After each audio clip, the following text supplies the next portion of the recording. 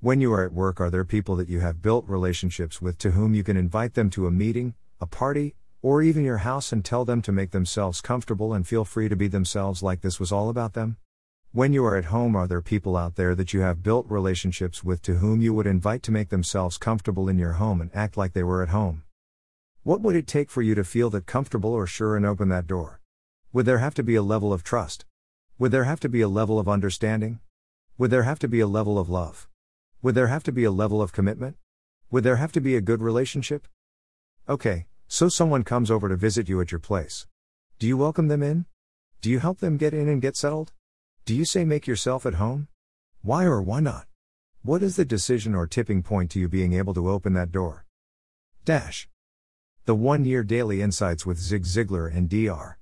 Ike Reighard. For October 30th. Dash. Make yourself at home. Dash.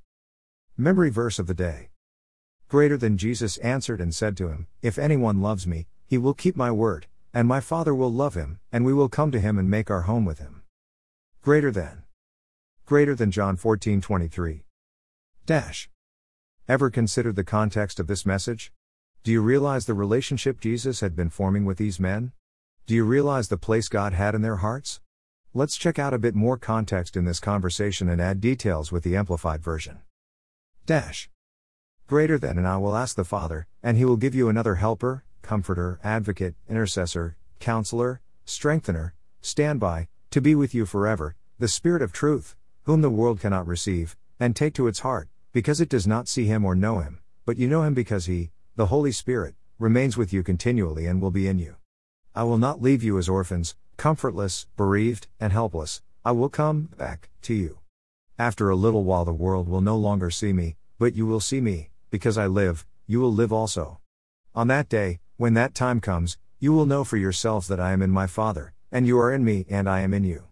The person who has my commandments and keeps them is the one who, really, loves me, and whoever, really, loves me will be loved by my Father, and I will love him and reveal myself to him. I will make myself real to him.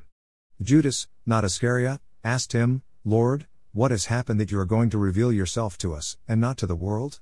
Jesus answered, If anyone, really, loves me, he will keep my word, teaching, and my Father will love him, and we will come to him and make our dwelling place with him. One who does not, really, love me does not keep my words. And the word, teaching, which you hear is not mine, but is the Father's who sent me. I have told you these things while I am still with you.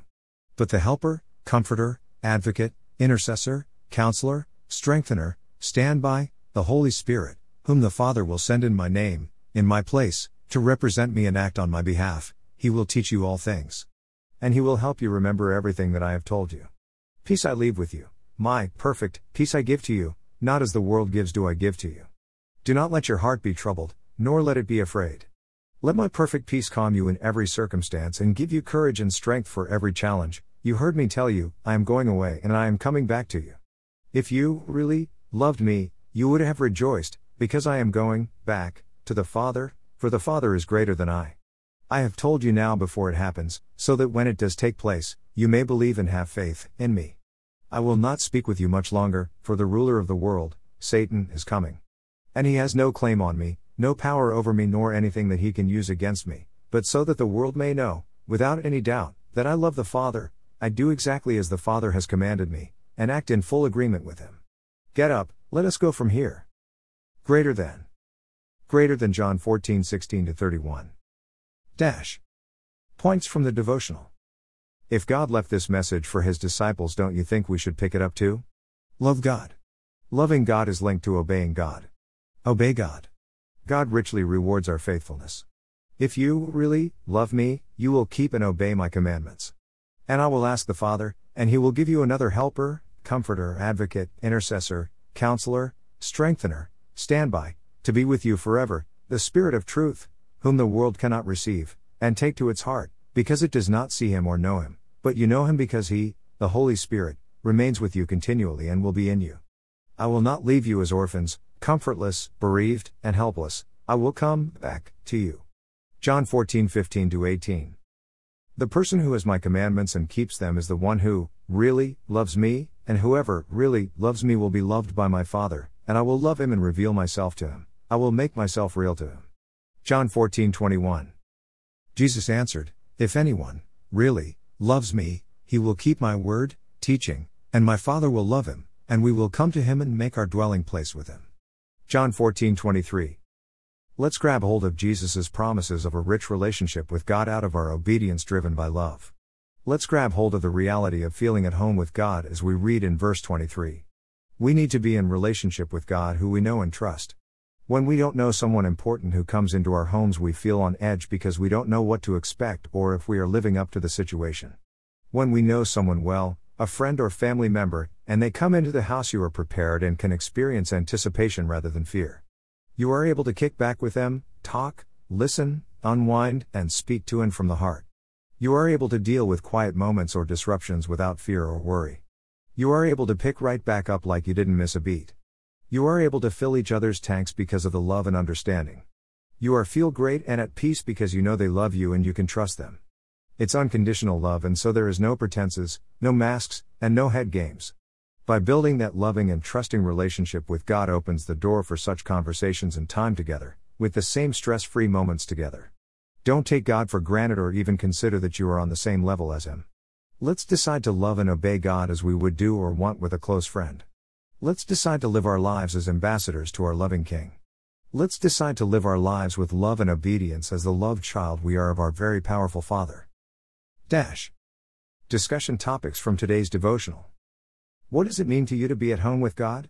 Are your love for God and your obedience to Him making you feel more at home with Him? Why or why not? Quotes from today's devotional.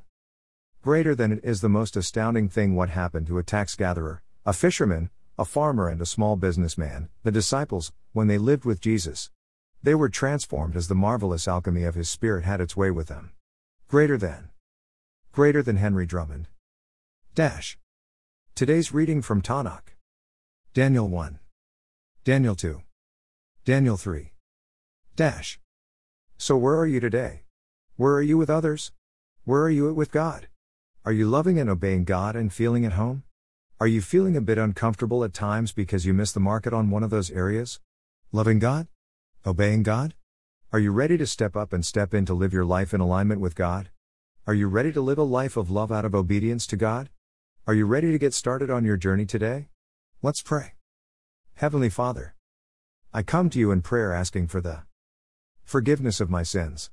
I confess with my mouth and believe with my heart that Jesus is your Son, and that He died on the cross at Calvary that I might be forgiven and have eternal life in the kingdom of heaven. Father, I believe that Jesus rose from the dead, and I ask you right now to come into my life and be my personal Lord and Savior.